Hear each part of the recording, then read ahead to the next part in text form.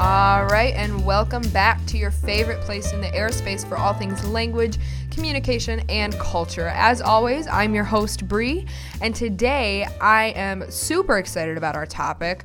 We are talking about time across cultures, time orientation, how people view time, their attitudes towards it, how they use it, and so on. Now, what got me thinking about this is I'm actually, and I'm sure some of our listeners can relate to this. I am a chronically late person, no matter how important something is, no matter how important it is to me. I just cannot manage to be on time. I have a terrible sense of time itself. I will think that I've been doing something for 5 minutes and it's been 25 minutes. Or if I'm on the treadmill, I think I've been doing something for 25 minutes and it's been 30 seconds. But in all seriousness, time orientation, time just confounds me. I am always late. I'm always running behind, all those things. And I think it's somewhat genetic because it seems to run in my family as well.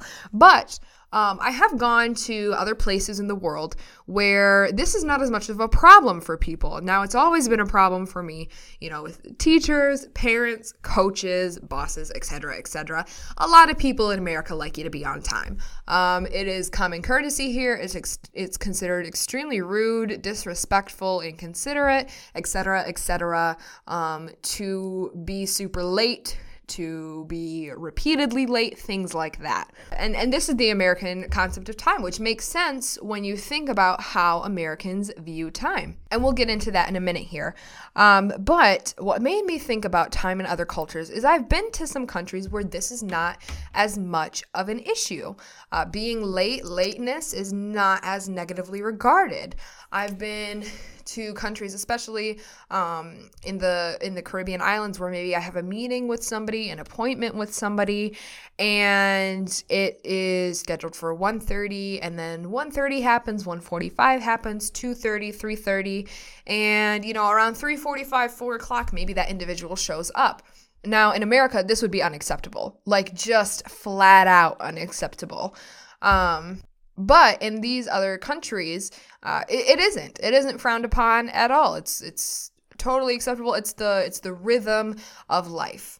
Now, I wasn't personally offended when this happened because I'm somebody who appreciates your lateness. If you're 15 minutes behind, I'm probably 20, so the extra time is always welcome. But I thought about this and I thought, man, I wonder where the best country in the world would be for my sense of time. Where would my sense of time just completely fit in with the status quo, the norm, where, I don't feel like I'm constantly trying to make sure that I'm, with the cultural expectation of time and how we keep time and things like that. And so I started doing a little research and thought, this would be something cool to talk about on the podcast. So if you are like me or you're not like me, if you're just very aware of your sense of time at all, take a listen. And I actually am really curious to see, and you'll probably be curious to see, where your sense of time would fit best. So as we start talking about this, there's two terms that we're kind of going to section things off into. There's linear active and multi-active time. Now, linear active time is going to be very chronological. It's ruled by the clock and the calendar. It's regulated. It's segmented. We're doing one task at a time. We have a to-do list. We are completing items A, then B, then C, then D, then E, and we're good to go. That's how we handle time. Now, multi-active time is very different. It is not as regimented. It's not as constructed. It's a lot more related to a personality, and it's subjective. So where the focus with linear senses of time might be efficiency, productivity, making sure we're maximizing, the result that we get from the effort that we put into whatever unit of time. Now, the priority with multi-active time isn't so much a schedule so much as it is the relative thrill or significance of a meeting. Time is kind of an event. So, for example, somebody who has a multi-active sense of time will push a meeting back or be late to a meeting or something like that because the current conversation that they're having, maybe at a lunch date, a lunch appointment, is important to them.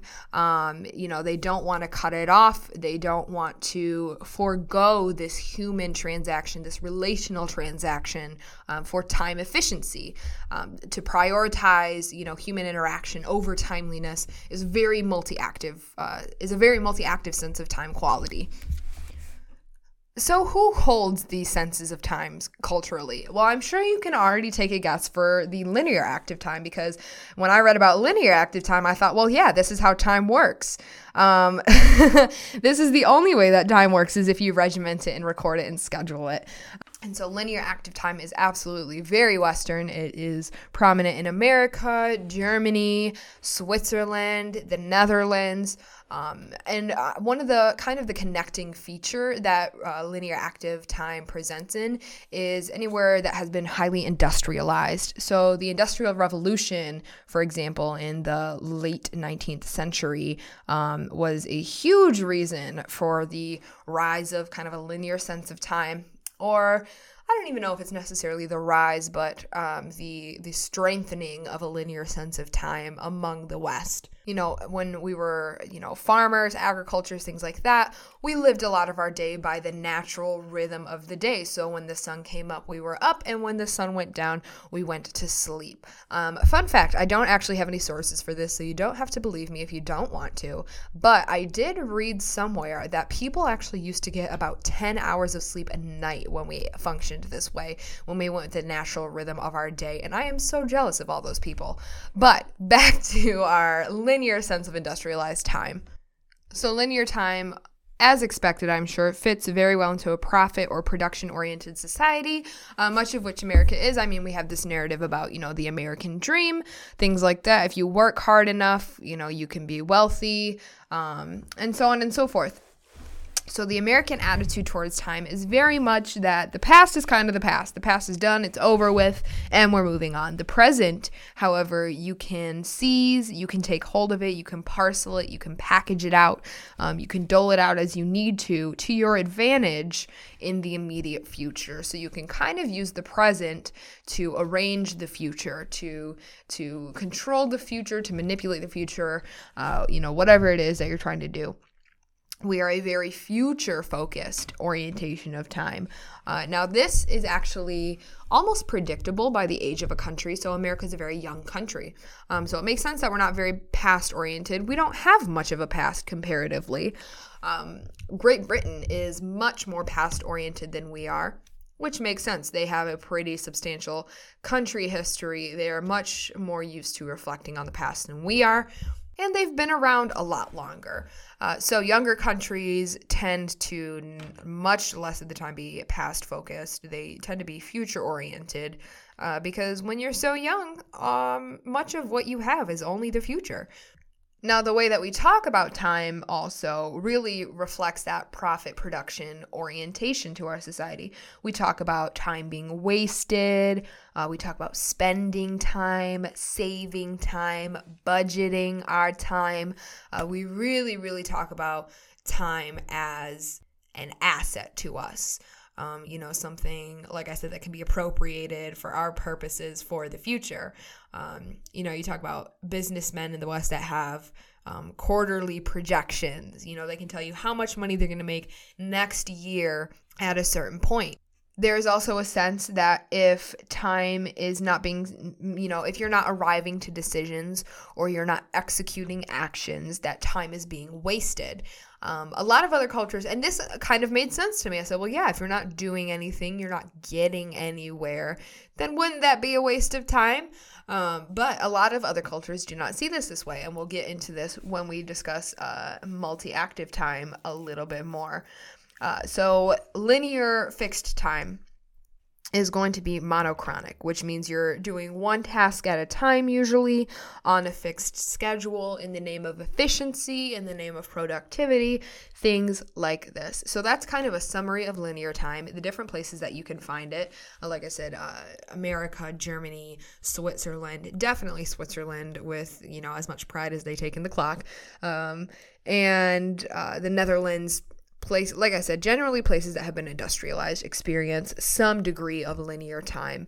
There's even some countries that traditionally have an more Eastern sense of multi-active time, but in the workplace, in the business place, they adhere a little bit more to a linear sense of time, at least on an official schedule. Now, we've talked about linear time, so what is multi-active time? Because linear time, that's familiar. And some of us who maybe don't consider time so much, or time as a concept, aren't really aware of the ways in which your approach to time can be different. So multi-active time is a much more common time orientation in Southern Europe. So places like France, Italy, Spain, other places around the world are much more interested in, if they can do more things at a time, they're happier, they're more fulfilled. There is much less of an interest in schedules or punctuality. A lot of the times, especially in Southern Europe, people will pretend to observe linear time, especially if somebody with a linear sense of time suggests it. So let's say you're in a business meeting in Spain, and you're an American. If you suggest, to meet, all right, let's meet at 9 a.m. sharp tomorrow, people will pretend and say, yes, we'll do that. But you might have some people rolling in still at 9:15, 9:20 or so, because truly the cultural priority is just not on, keeping such a rigid schedule of time. The reality is that, like I said previously, completing of human transactions is always viewed as the best investment of time in a lot of these cultures. A priority is given to, like I said, the relative thrill or significance of a situation. Present reality is more important than appointments. And this can definitely be frustrating cross-culturally for a number of different reasons. People with linear active senses of time can view, this lateness, this inability to adhere to a schedule, things like that. They can view that as irresponsible, lazy, like I said, inconsiderate, rude, things that, we hear a lot of in America if Americans are late for things. Now, to somebody with a multi-active sense of time, somebody insisting to adhere to a linear sense of time can appear cold, calloused, rushed, robotic, all of those different kinds of things. The idea that they don't just let life flow is very strange, sometimes offensive. There's a little anecdote I found that I thought was really funny and kind of exemplified this, where let's say, an Italian friend and a German friend go out for breakfast together. And the Italian friend might show up and say, why are you upset that I came at 9:30? And the German friend might say, well, because I wrote in my schedule 9. And the Italian friend might say something like, well, then write 9:30 and we'll both be happy. And that's funny to me because I grew up with a linear sense of time. But very realistically, that kind of is the attitude, this idea that, okay, yes, we have something that we can choose to regiment by, but at the end of the day, it's much more arbitrary than the actual substantial interactions that I'm having. And that is kind of, like I said, the multi-active time priority sense. I even saw there was a little diagram in one of the articles that I read that showed linear active time schedules versus multi-active time schedules. And one of them was linear active time. And it was, from this time to this time, you do task A, and this time to this time is task B, and then this time to this time is task C and D and E and F and so forth. And then everything's done and you go home. And then it had the same graph under a multi-active use of time. And I think the first one was from like 9 a.m. to 5 a.m. and everything started at right at 9 a.m. and was done by 5 p.m. with the linear active time, and the multi-active time graph started at 9 a.m. and then you see that task A starts at about 9:30, and maybe it's supposed to run from 9 to 10, but you started at 9:30 and maybe it went until about 10:45 because you got caught up in another conversation, and then task B is running into 11:30 and that's running into lunch, and so task D and E get kind of done quickly after lunch at the end of the day, and task F might completely fall off, get canceled, rescheduled, or happen at a pub later. Which, if you're asking me to pick between those two things, I'm fine with, dropping some things off my schedule, ending the day at a pub. That sounds like whatever time orientation that is, that's the one I would like to be in. But anyway, so researching this, it was just so shocking to me. Like I said, somebody who grew up in America in the West, to think about this very loose sense of time in a professional setting, because that is my natural orientation to time. That's my natural sense of time. But I combat that, to fit into a very linear sense of time in my professional life. And so the fact that this is like professionally acceptable, like the idea that you could walk in 30 minutes after lunch and say hi to your boss, and that's not like a red flag, a conversation, that's just so truly foreign, literally foreign to a lot of our understandings of time in the West. And then in the East, there is an even different understanding of time. Now, this time is kind of similar to, like I said, that of like Southern Europe, where schedules and clocks definitely are not as important as they are in linear Western time. So in the East, time is often viewed as cyclical. And part of this has to do, with a lot of the Buddhist roots in a lot of different Eastern countries, because time itself is theologically considered cyclical in Buddhism. It's viewed as cyclical. It is not viewed as scarce, which sounds so relaxing. I think we're running so often on an idea that time is scarce. It is a finite resource and we need to take it captive so much. That is not the view in the East. It is cyclical. It is not scarce. There's a saying that when God made time, he made plenty. And what do you mean by cyclical? Well, the seasons come and the seasons go and the seasons come back again. The day begins, the day ends, and then it begins again.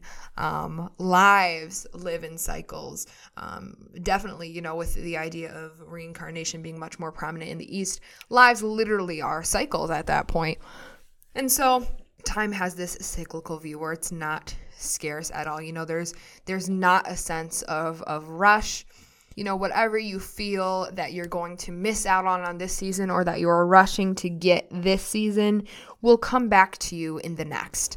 In the East, a train can be hours or even a full day late, and it's not very disruptive or upsetting to the culture.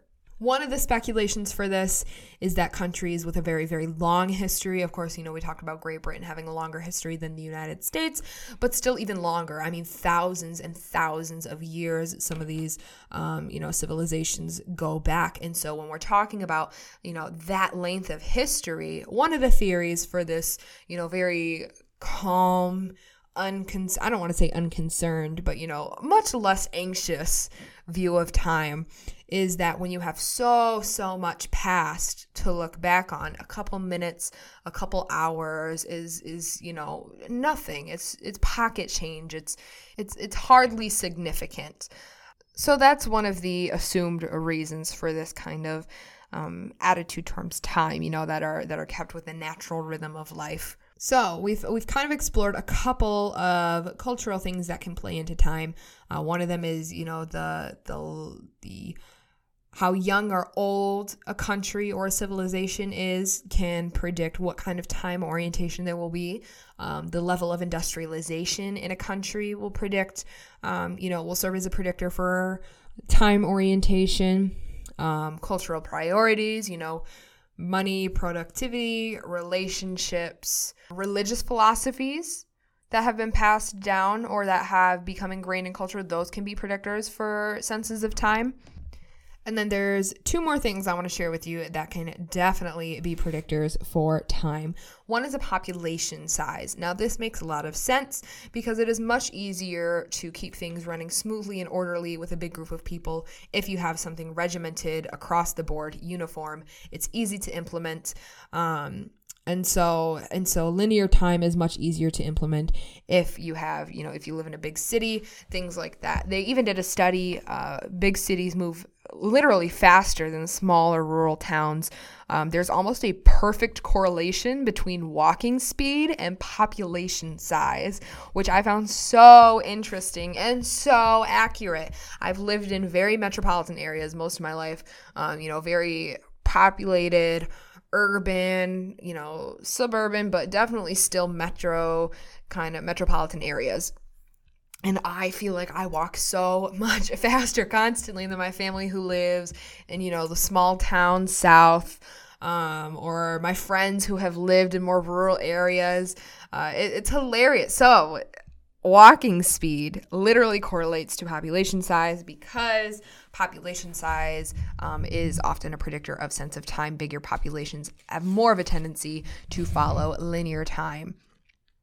Now, the other predictor is, like I said, cultural values. And we got a little bit into this with the profit and production versus relational, but individualistic cultures move faster than collectivist cultures. So a lot of cultures in the East are very collective. They're about the success and the vitality of the community, of the family, of the household. In the West, there is much an emphasis on the individual, being yourself, your individual needs, your desires. Independence is a big value over here. And so that also affords a lot more of a linear time, not to make it sound, cruel or heartless or anything, but an individualistic culture doesn't force you to consider other people as much as a collectivist culture will. So it is absolutely easier to kind of move through things at the speed of light, get tasks done or prioritize having those tasks done over other things. So that sense of individual over collective is also a really accurate and important, I think, factor in predicting the time orientation of other cultures. That is what we have on time around the world. I would love to hear where you think you would fit in. I'm not necessarily sure yet where exactly I would fit in. I think Spain sounds pretty good, quite frankly. They seem to be very multi-active, a lot more caught up in the present reality or the present moment. France and Spain are very present-oriented. Great Britain would be past-oriented. The United States would be future-oriented. And so that present moment, I think, would be so, so great for me personally because I get caught up in the moment. Like I said, if I'm caught up in something, I don't know if it's been 5 minutes or 25 minutes. So now that I have found a new home for my sense of time, a new place I can go visit and fit right in, I would love to know where you guys think your sense of time fits best. If there's another country I missed, if there's another aspect of time that you know about that you think would fit better, we would love to hear about it. We are on social media. We're on Twitter, Facebook. You can find us on Instagram and on Snapchat. So let us know where you think your sense of time fits best. We hope you enjoyed this. I had a lot of fun. I, for one, had a fantastic time with you today. That was awful. I apologize. But that is what we have got on time. Thank you so much for tuning in. Like I said, find us on our social media, and we will see you next Friday.